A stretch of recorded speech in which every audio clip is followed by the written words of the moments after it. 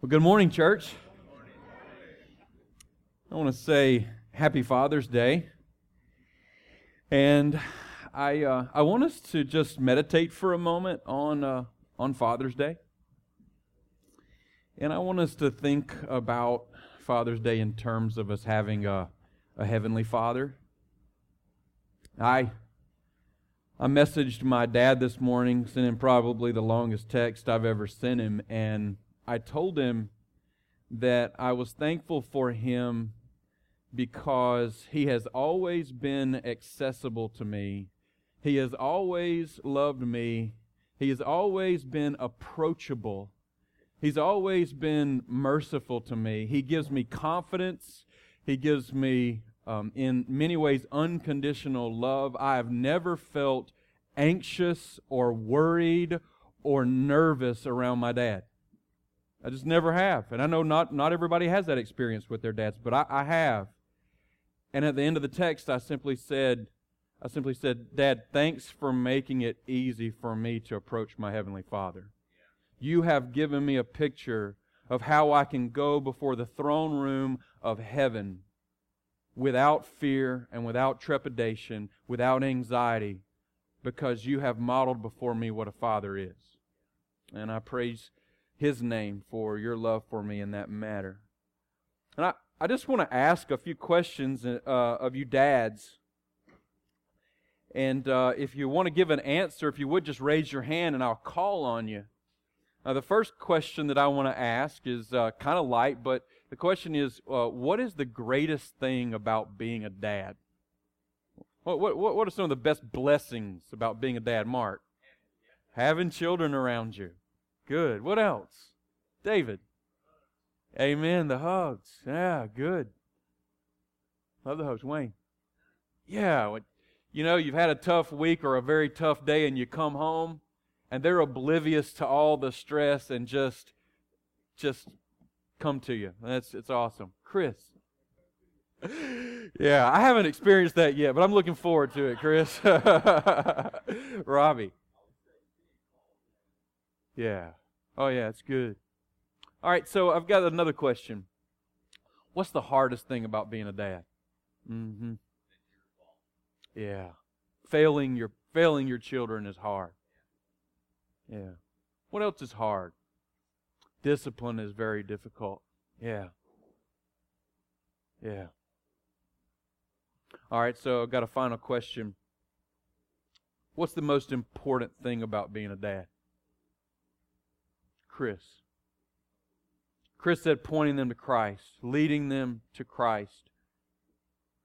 Can we word that in any other ways or expand on that? Yeah, amen. You know, I guess it was a few weeks ago now, we talked about fatherhood in our Act Like Men series, and we used the passage, "Fathers, do not provoke your children to wrath, but train them in the fear and admonition of the Lord." The greatest task of a father is to point our children to Jesus Christ, to have them worship Him and love Him and enjoy Him forever and ever and ever.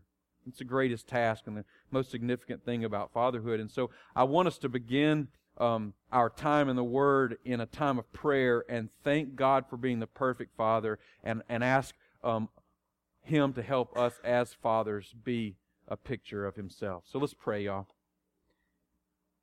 It is with great privilege. It is with great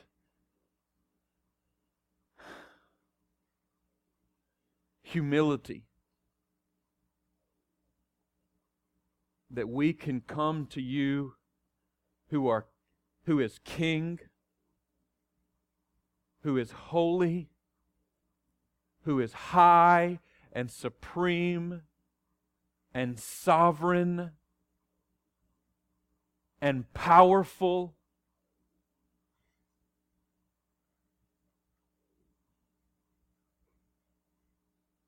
And be able to call you Father. To be able to approach your throne with confidence today. To be able to know that you are accessible to us. That we can speak with you and not fear being punished. Oh God, we rejoice in being able to say, Our Father which art in heaven. And so we pause right now and revel in Your love for us and Your fatherhood to us.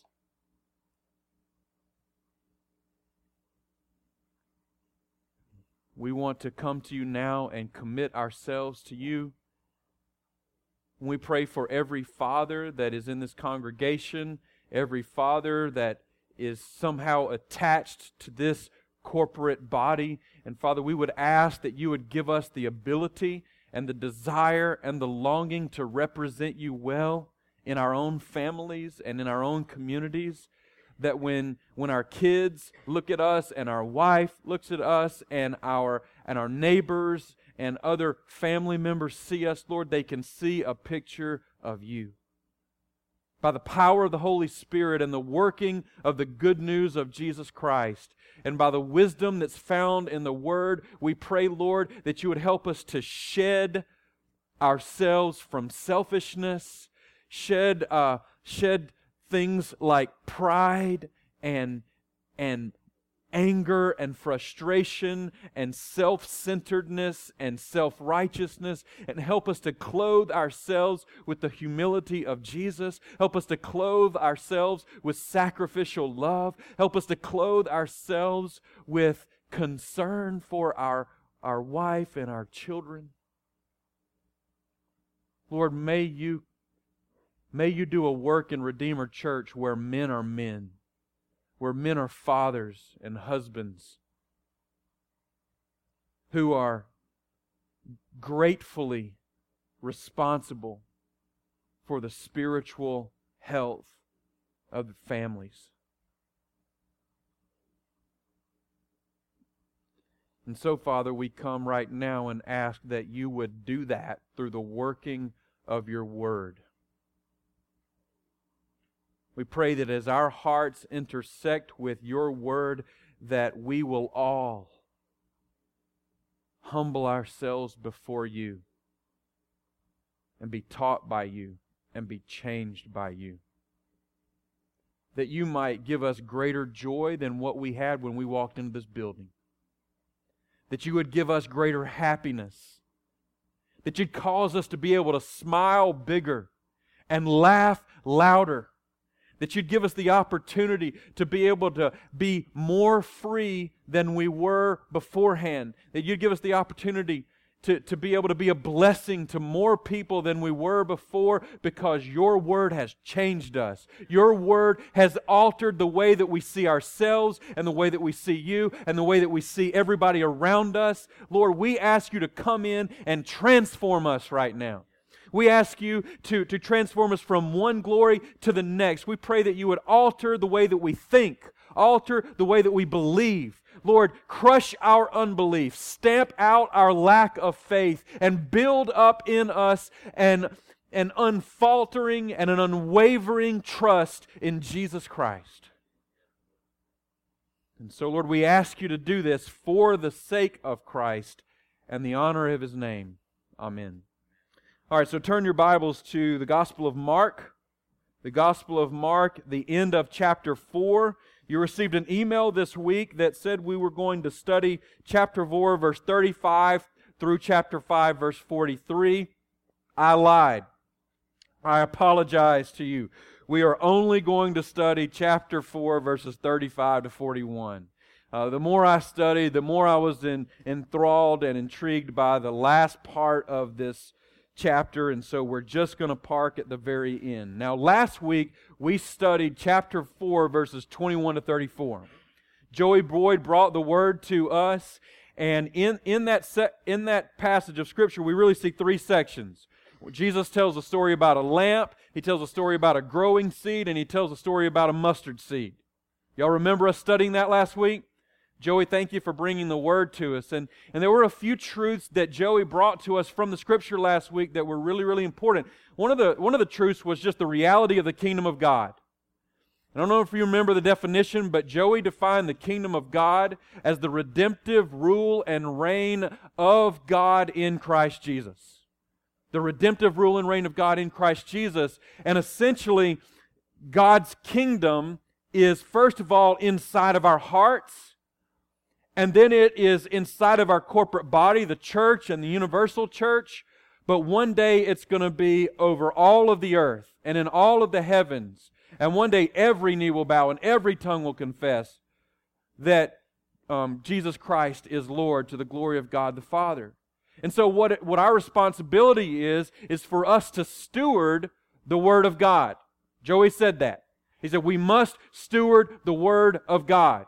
We cannot allow our lives to be intersected with the Word of God and go unchanged. We have to allow the Word of God to change us every time we come into contact with it. That's what Joey instructed us to do. But at the same time, Joey said we must remember that it is not our job, it is not our responsibility for the seed of the Word to grow in our lives. I don't know if y'all remember that or not, but he said that Jesus is the Lord of the harvest. Jesus is the one who causes spiritual growth.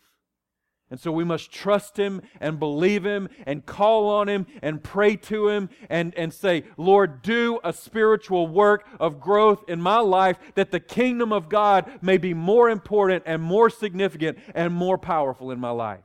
And that's what Jesus was teaching in front of all those crowds that day in chapter 4. And He was preaching and preaching and preaching and telling parable after parable after parable. And thousands of people were thronged around Him. And He was doing a glorious job of presenting the kingdom of God. And that's the context of where we land in verse 35.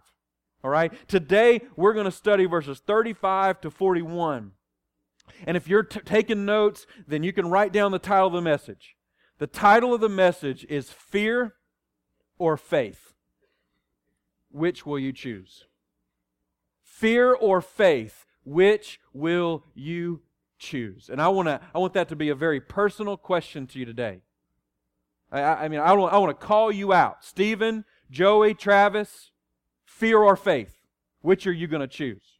Chris, Elizabeth, Elise, Mark, fear or faith?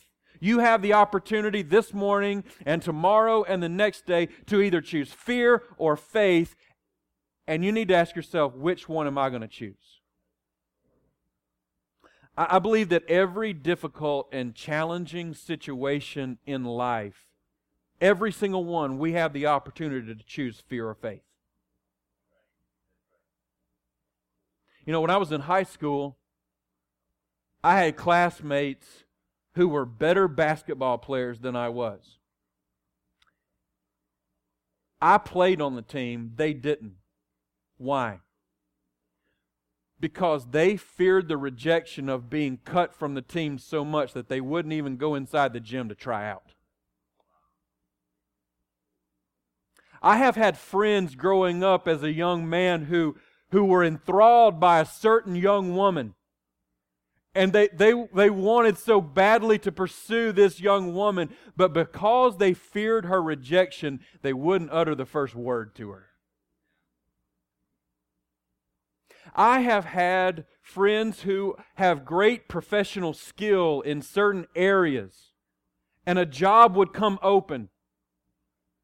But because they feared rejection, they wouldn't even fill out an application, much less go for an interview.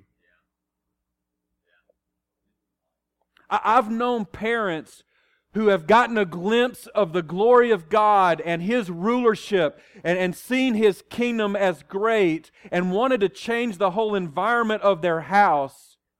But because they feared the rejection of their kids and the rebellion of their kids, they just remained status quo. I think that we need to come face to face, y'all, with the reality that we are tempted toward fear at every turn in our life.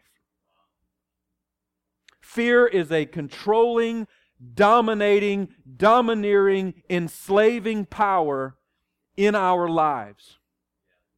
And ultimately, it's a damning power. Now, I think one of the most glorious things is that faith is also controlling. Faith is dominating.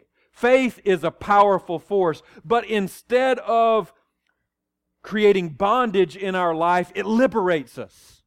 Instead of enslaving us, it frees us to live life the way that life was intended to live, the way that God has intended us to function in this world. Faith allows us to be all that God has called us to be, and to do all that God has called us to do, and to do it with joy, and to do it with a great sense of confidence in this life.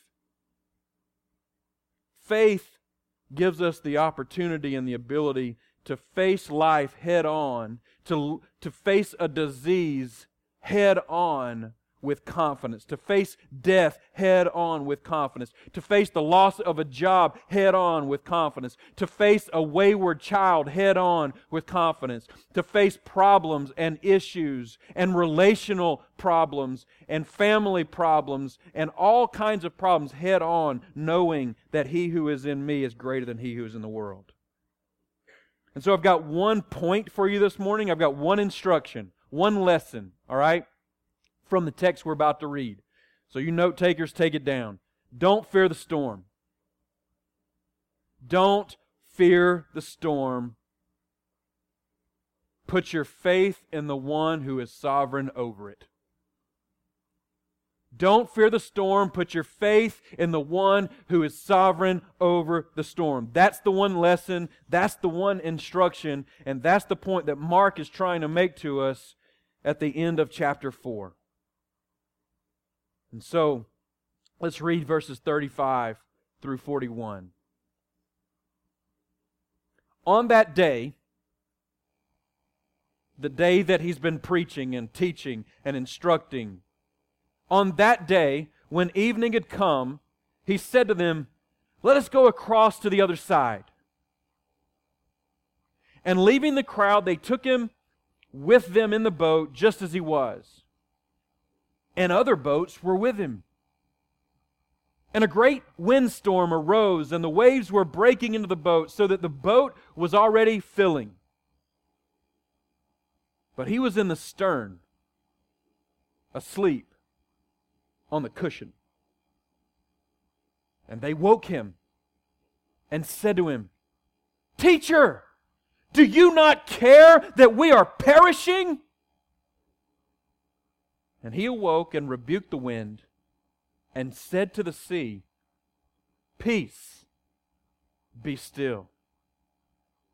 And the wind ceased, and there was a great calm. He said to them, "Why are you so afraid? Have you still no faith?" And they were filled with great fear and said to one another, "Who then is this, that even the wind and the sea obey Him?" I believe that there are three main parts to this event, to this incident that Mark wants us to see specifically. There's just kind of three movements in there. There's the storm, there's the calm, and the questions. The storm, the calm, and the questions. And let's just walk through the passage and look at those three parts to this incident. Under the storm, we see, first of all, that Jesus says, "Let us go across to the other side." Do y'all believe that Jesus was omniscient when He walked the earth? Okay, so He was omniscient. He knew all things. Do you believe that Jesus knew what was going to happen on the sea? All right. Do you believe that Jesus knew what and who He was going to experience when they got to the other side of the sea? All right. So y'all tell me, what happens on the sea? A storm.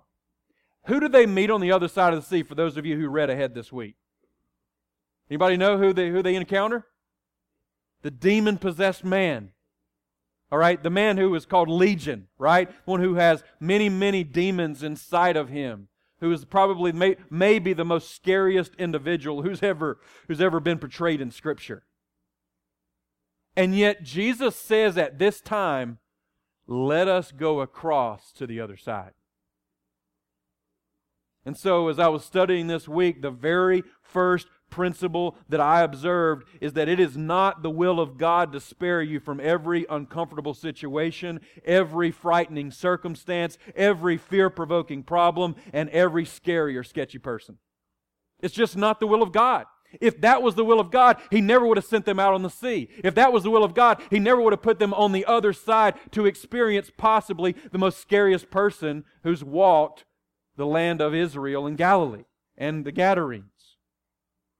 And so I think that we need to, right off the bat, under this heading of the storm, y'all, is we need to understand and embrace the reality that Jesus has not come to save us from difficult situations and circumstances and people, but to send us to them so that we can see them and experience them and show us how mighty and sufficient and glorious Jesus is, so that we can back away from ourselves, stop trusting in ourselves, stop relying on ourselves, stop depending on ourselves, and essentially stop worshiping ourselves and cast our eyes on Jesus and say, Jesus, You are powerful in this moment. You are mighty in this moment. You are sufficient in this moment. Help me through the storm. Help me through the difficulty. Help me through this problem person.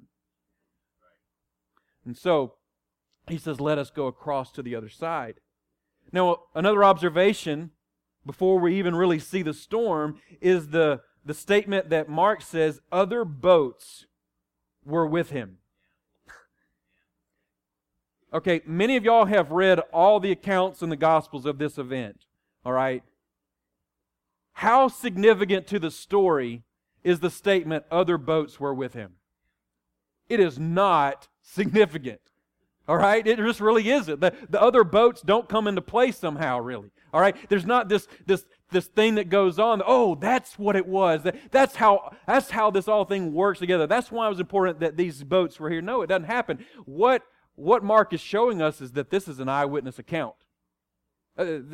Back in ancient days, y'all, if you were telling a story, if you were giving a narrative, if you were writing a story for kids to read or for adults to read, you didn't include extraneous information.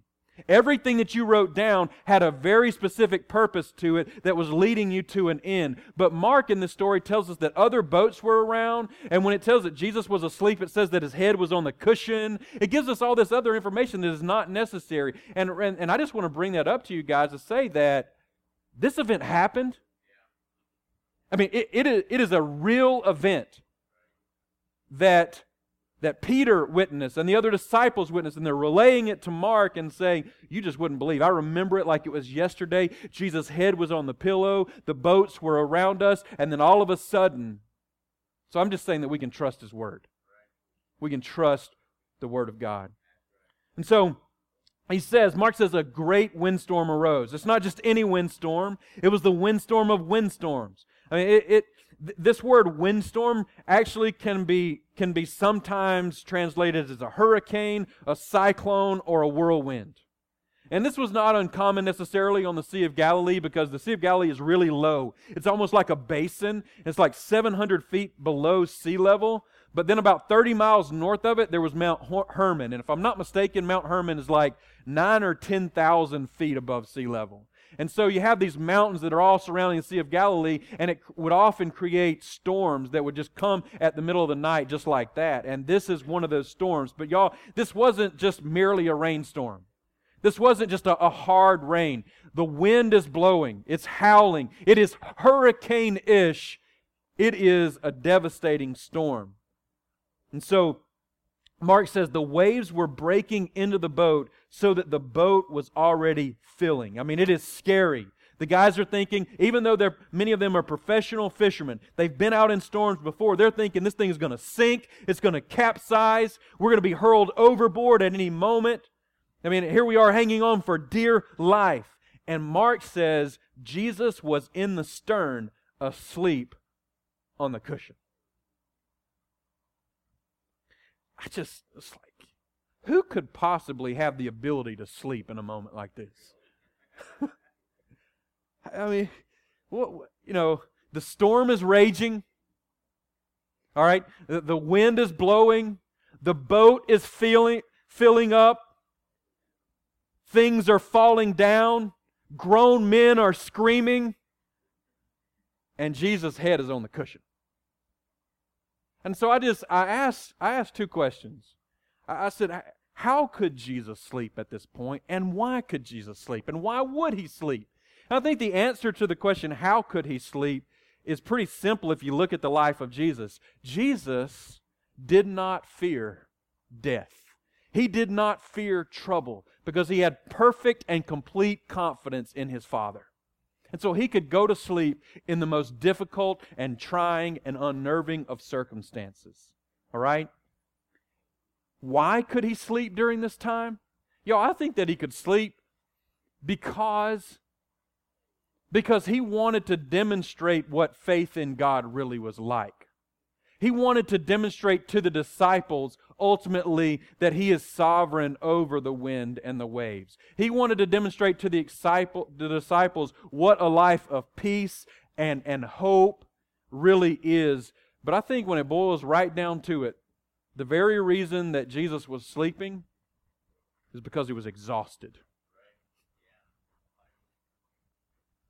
Guys, He's been spending day after day in preaching and teaching and healing and loving and explaining and being patient with the disciples. And I don't know, for those of you who have done preaching and teaching and long bouts of ministry, it is absolutely exhausting.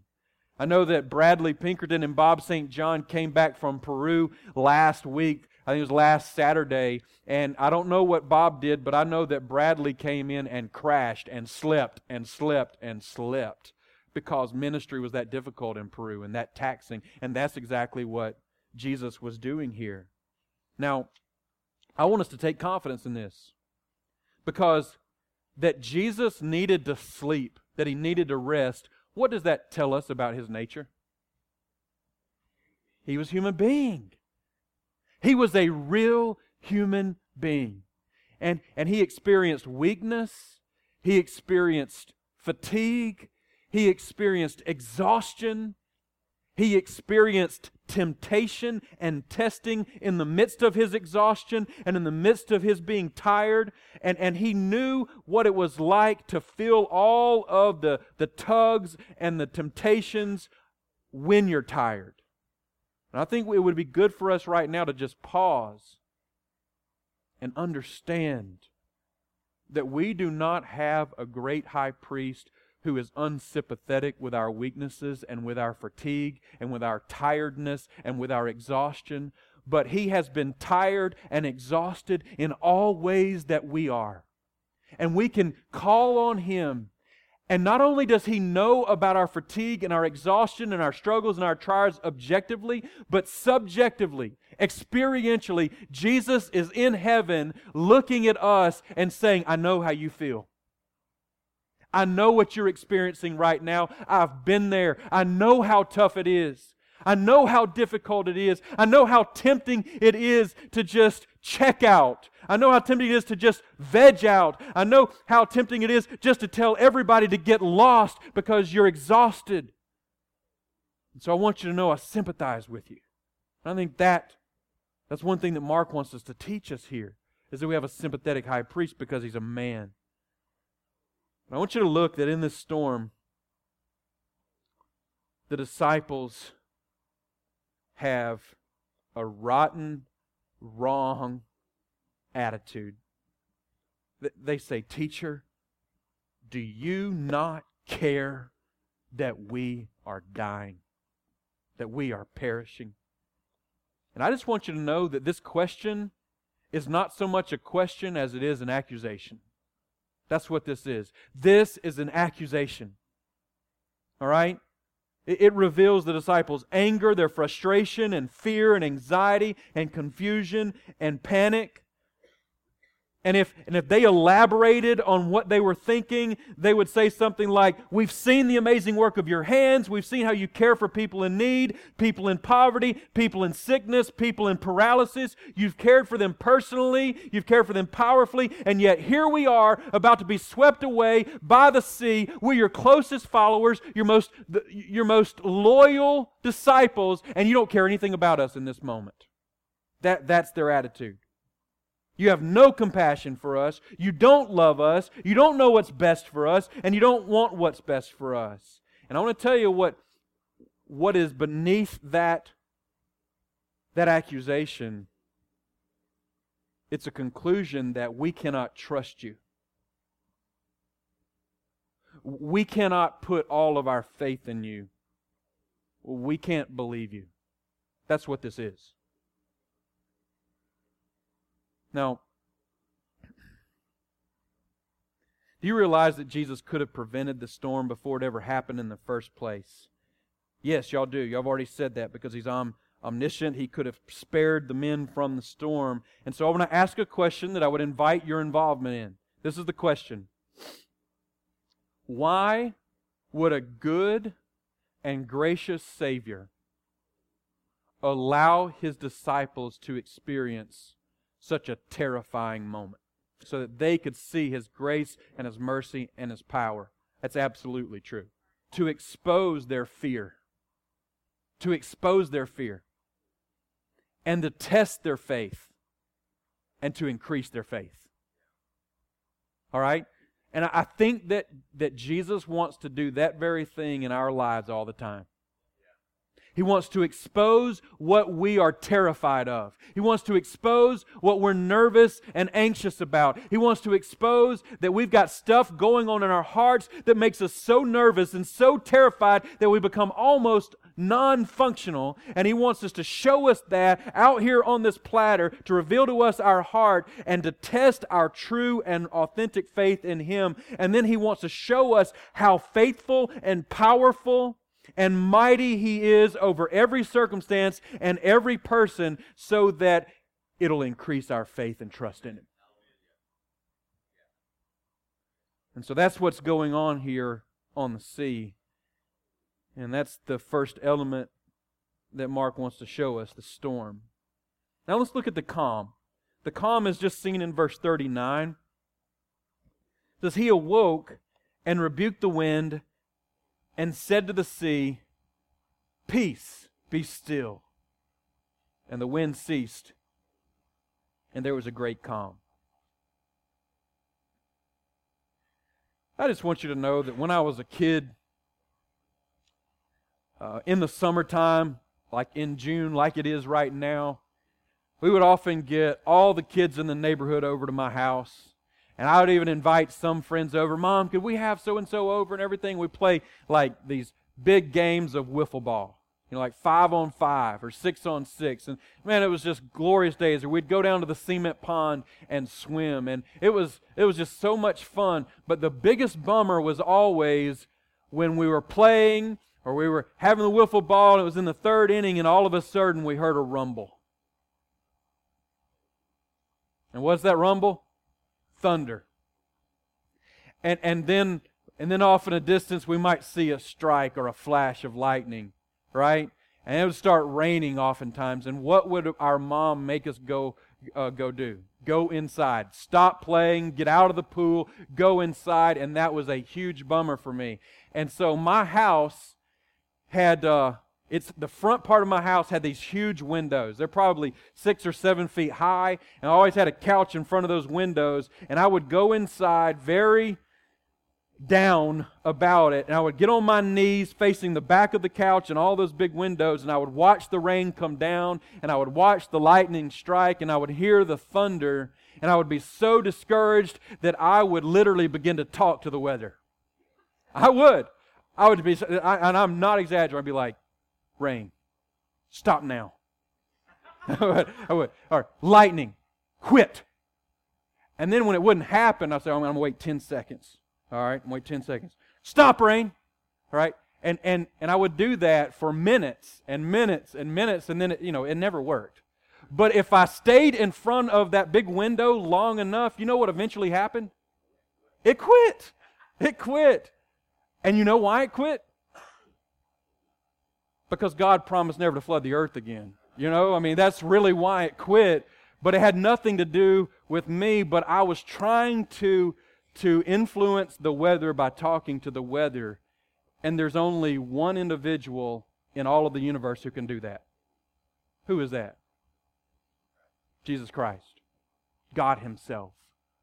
And that's what goes on here, which is what is one of the most astonishing and stopping things for these disciples. That He actually speaks to the weather and says, "Peace and be still," and it actually happens. And one thing that we can easily miss, y'all, in this passage and in this account of the calm is that Jesus not only talks to the storm itself, but also to the sea, so that the rain stops, the wind stops, but also in a storm normally, and oftentimes the waters will remain tumultuous. The waves will keep being choppy, and it'll do a lot of times its worst damage right after the storm than right during the storm. But in this case, Jesus speaks to the sea to such a degree that it becomes completely flat, just like a mirror, so that if Anthony and I were in the boat that day, we could look over the side of the boat and we would have been able to see ourselves in the water. It was so calm and so still. And that's the power of Jesus. That's how He works. And so the disciples are completely enamored by this. They are scared to death from it. But I want us to think about this one principle right here, y'all. Write it down. Nothing is impossible with Jesus Christ. Nothing is impossible with Jesus Christ. You can throw all of the statistics out, all of the charts, all of the graphs, all of the logic when Jesus shows up, because He can do whatever He wants to do. Jesus has infinite power. What are the odds that I take a vacation in Gatlinburg, Tennessee as a 22-year-old struggling individual and walk into a bookstore in Pigeon Forge and go immediately to the sale rack and got like $5 or $7 almost to my name and find a book for $2.99 about the gospel, pick it up, pay for it, and read it, and it changes my life forever? What are the odds of that? Or just looking at Wayne and Rebecca, what are the odds that a young man from Toronto and a young woman from Alexandria, Alabama meet in Texas at a college, ultimately marry, and are in many ways liberated from a life of legalism to joyful praise and worship where grace abounds in a home? What are the odds of that? What are the odds, Robbie, that a young man who loses his brother and his best friend in a senseless murder is not calloused to the things of God and hardened to the gospel of God, but 15 years later actually raises his family in the worship of God? We could go on and on. I want to tell you, it doesn't matter what the odds are, because nothing is impossible with Jesus Christ. Not one thing is impossible. So let's believe Him. Let's trust Him. Let's put our lives in His hands. All right. So that leads, the power of Jesus leads us to the final part, the questions in verses 40 and 41. And Jesus has two questions, and the disciples have one. Look at the two questions that Jesus asks. So why are you so afraid? Have you still no faith? I think that these questions of Jesus reveal a few things.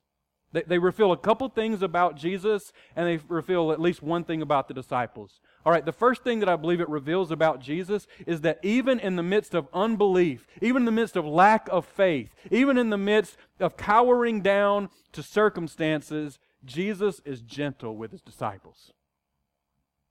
He does not rebuke them harshly. He does not say, jump out of the boat. You're not part of this team anymore. I'm going to go get more disciples who are going to believe in me and trust in me and follow me valiantly for the rest of their lives. He doesn't do that. He doesn't discipline them. He just simply says, do you still have no faith?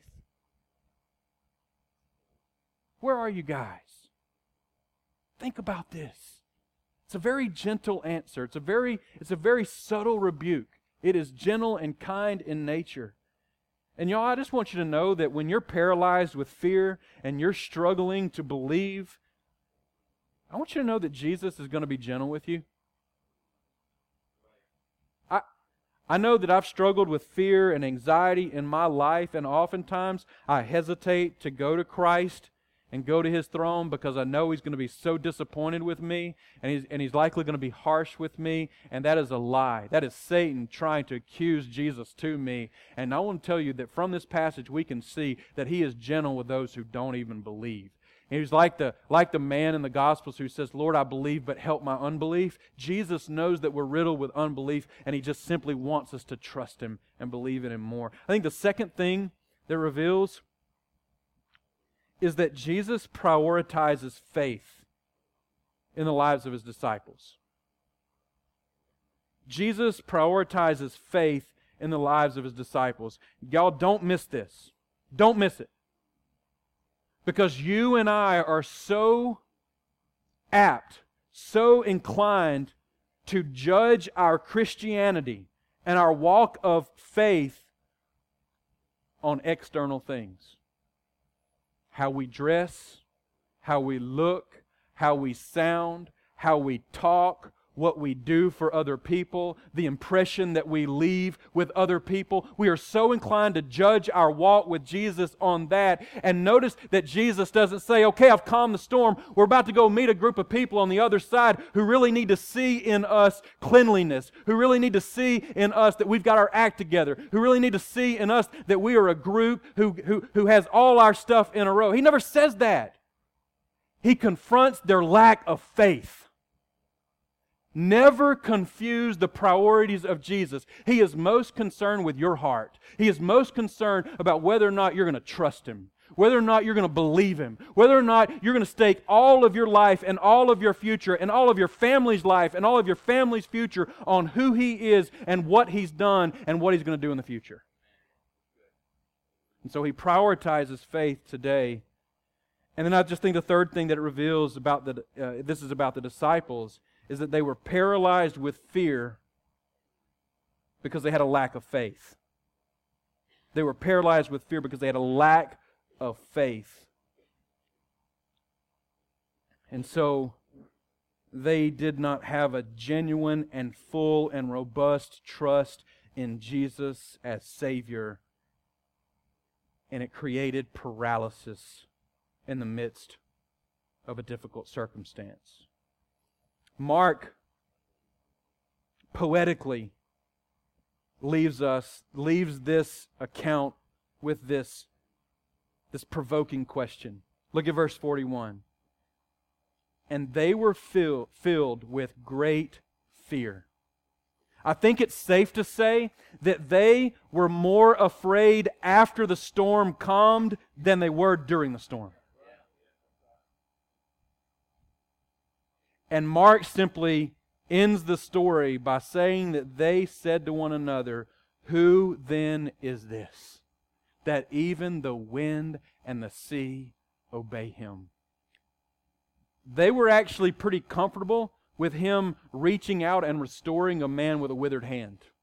They were pretty comfortable with Him casting out an unclean spirit in a person. They were comfortable in helping a paralyzed man get up off of the mat and walk, because they could somehow in their minds see that this guy's got special power, that God has touched him. But then when they see Jesus stop the wind and stop the sea and still it all, they realize that they're dealing with someone and something far greater than what they ever imagined. And y'all, we need to understand ourselves that when we attach ourselves to Jesus, when we say we're followers of Him, He is something greater and powerful and more mightier than what we ever thought or imagined. And we need to get comfortable with that. And we need to expect Christ to do similar and more glorious things now than He did then, because of the power of His Holy Spirit. All right. So those are really the three movements there. It's the storm, the calm, and the questions. And I want to give you two applications. Two applications. I want y'all to hang in here with me this morning. I think I've been preaching about probably 40 minutes, but I really believe that this is where it can come home to you. The two applications are put off fear and put on faith. Put off fear and put on faith. And you can write those side by side one another if you're taking notes.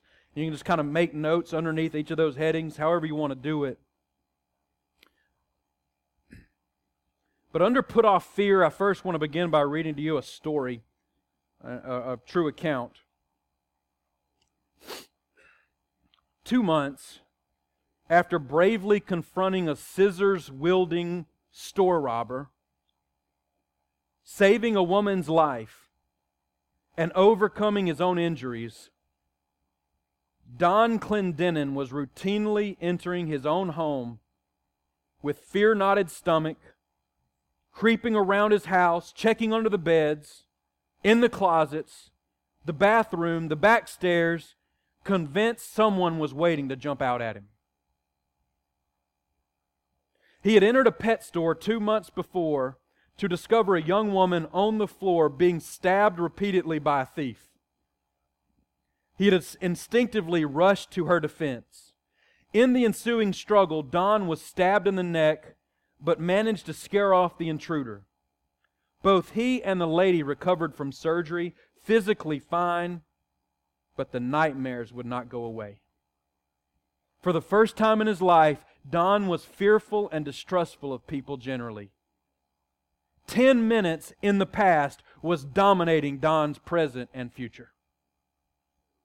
One evening, Don's wife said to him, "Some terrible things happened in those minutes, but now it's time to think about how God figured in them." They began to talk about the coincidences, the quote-unquote coincidences of that fateful morning. His going to the store instead of his wife going. Arriving at the exact moment of the robbery. Receiving a wound in his neck 1/4 of an inch from his jugular vein, yet scaring the man off. All these things in hindsight showed that God had had a purpose for good for all of those involved. And after seeing himself in the broader purposes of the Lord and realizing afresh God's control of all things for the good of His people, Don's fear gradually faded, and he was able to get on with his life with confidence in God.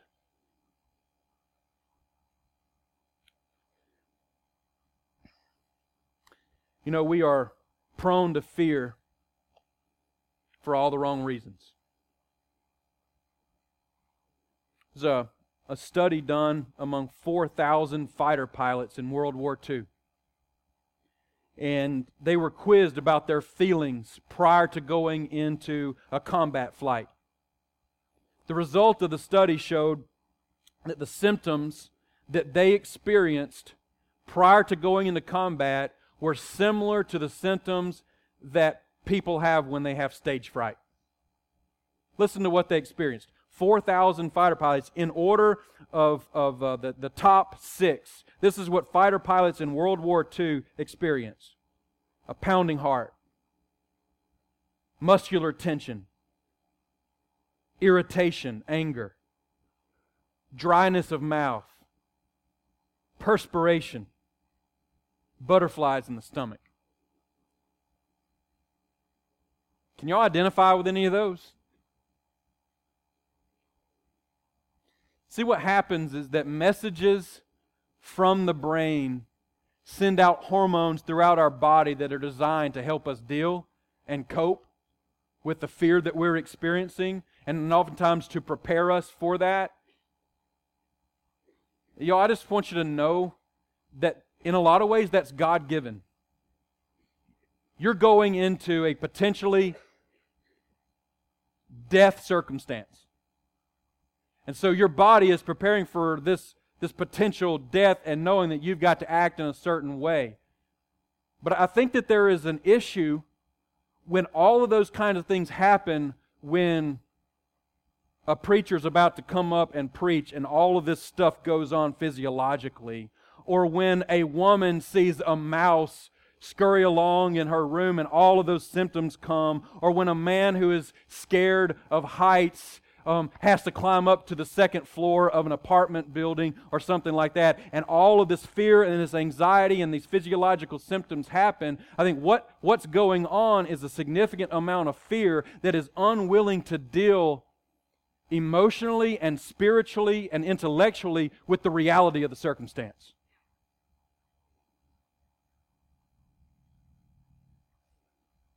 Let me tell you a problem that we have. When a circumstance that we fear begins to come upon us, we too often throw out an uncritical mindset. We throw out the wisdom that God provides us, and we allow our emotions and our idolatries to take over. I was at Starbucks last night, and one of my friends came by to say hi. He asked me what I was studying, and I told him I was studying the reality of fear and the call to faith. And unprovoked, my friend told me, he says, you know what I found out about fear in my own life? Fear exposes my idolatries. And what I want the most, when it looks like it's not going to happen, I begin to fear. And when I begin to fear, I get angry, I get anxious, I get nervous, and I get upset, and I begin to cower down, and I stop loving God, and I stop loving people, and I get self-centered and introspective, and there I have a paralysis of life altogether. And so, under put off fear, I want to give you a few ways in which you can do this. Because I know every one of you have fear to some degree and to some nature. And so I think the first thing for you to do today and this week is to identify your fears. Take some time to identify your fears. What do I fear the most? If I have a top 5 list, what 5 things in this world and in my life and in my family am I most fearful of? What kinds of thoughts come to me while I'm driving or while I'm laying down my head on the pillow at night that keep me from sleep because I'm fearful? What are those things? Let me identify those. Let me write them down. And then, after I identify them, second of all, let me examine why I have those fears. Let me examine why I have those fears. What is the cause of that? I mean, well, if my fears come true, what's going to happen? What are the devastating, destructive circumstances that will be the result of my fear coming to fruition? And then I think the third thing is you need to call your fears what they are. Call your fears what they are. Idolatry.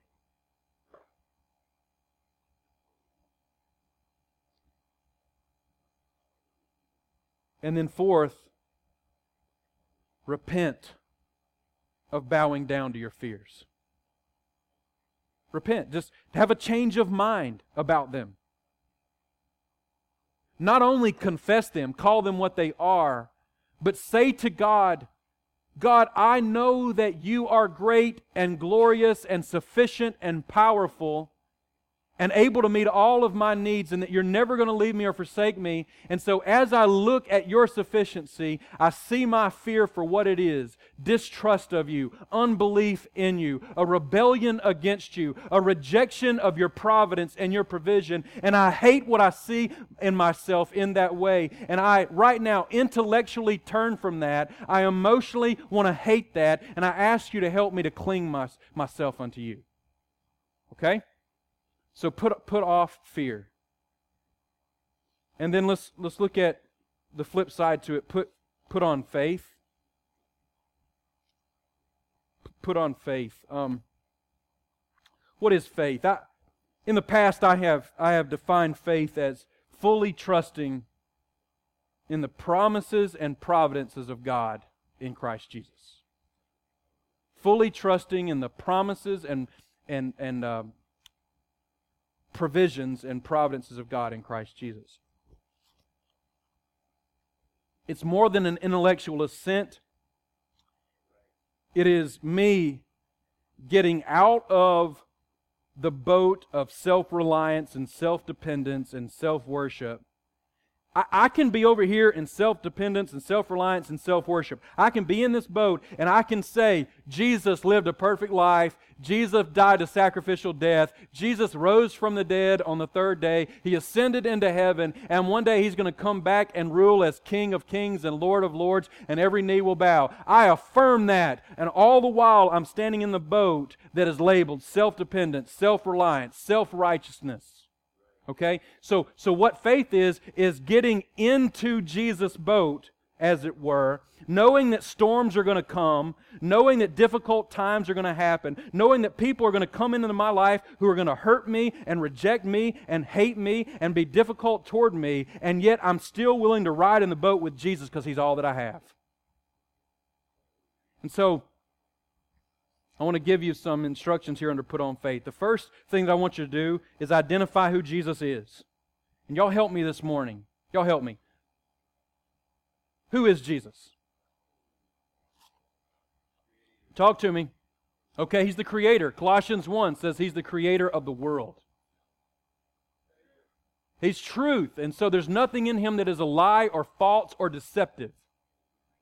He's light. In Him is no darkness at all. So if we want to see God, then we've got to go to Jesus because He's going to expose God to us. He's life. And so we know that there is no death in Him. There is no perishing in Him. And so that if we really want to live the way that God has intended us to live, we've got to go to Christ. We've got to trust in Christ. He's our shepherd. And though we walk in the valley of the shadow of death, we should fear no evil because He's going to shepherd us through that. He's going to walk with us through that. He's going to care for us as a good shepherd does. What did you say, Jess? He is our protector, without a doubt. He's our provision. He is our refuge. He is like a fortress for us that we can hide behind the huge walls of Jesus Christ and say, nothing can touch me eternally and ultimately because He is our fortress. Now, y'all see how this works? Yeah, Anthony. He is our deliverer. He rescues us from the pit of sin and hell and Satan and depravity and delivers us over into purity and righteousness and power and all of those things. Now, can you see, I don't know if this is happening for you, but as we're identifying the person of Jesus, are y'all not getting more confident as we go? Yeah, you are. Because in identifying who Jesus is, it builds our faith and it squashes our unbelief and our fear. Second of all, examine what He has done. Identify who Jesus is and examine what He has done. And so what are some objective accomplishments that Jesus has done? He has. He has defeated sin. When He was on the cross, He took on our sin and He experienced hell for us. And on the third day, He rose from the dead after He died, validating everything that He did on the cross. And so that sin no longer, Scripture says, should have dominion over you. Including fear, including trepidation, including anxiety that paralyzes you. Okay, so we could continue on and examine what He's done, but I think that would be sufficient. You could go on and on your own. And so you identify who He is, you examine what He's done, and then you cast yourself upon Him. Throw yourself onto Jesus. Y'all, I think that this is one area where we are so inclined not to do. We are so domesticated. We are so straight-laced. We are so conservative in our attitude and in our demeanor that we are unwilling to prostrate ourselves before God and say, I am consumed with fear, Jesus. I can't stand the fact that I don't trust You, but I cling to You right now, and I pray that You'll fill me with hope and with trust and belief in You are who You say You are, and You've done all the things the Scripture says You've done, and I pray that You'd fill my heart and my mind with a complete dependence on You. I cast myself before You. And so we've got to cast ourselves upon Jesus. I mean, there have been times in my life where I've gotten alone and I have sat on a big rock in front of a stream and cried my eyes out while I was crying to God because I had no hope and I was struggling and I was emotionally a wreck. But God in those moments stilled my heart. He calmed my emotions and He built trust in Him. And I call you guys to do the same. And so you cast yourself upon Him and then finally cling to Him no matter what. Cling to Jesus no matter what. It doesn't matter whether a storm comes or whether a hard person comes or whether you get rejected or abused or whether you get mistreated or fired or laid off. It doesn't matter. Cling to Jesus no matter what.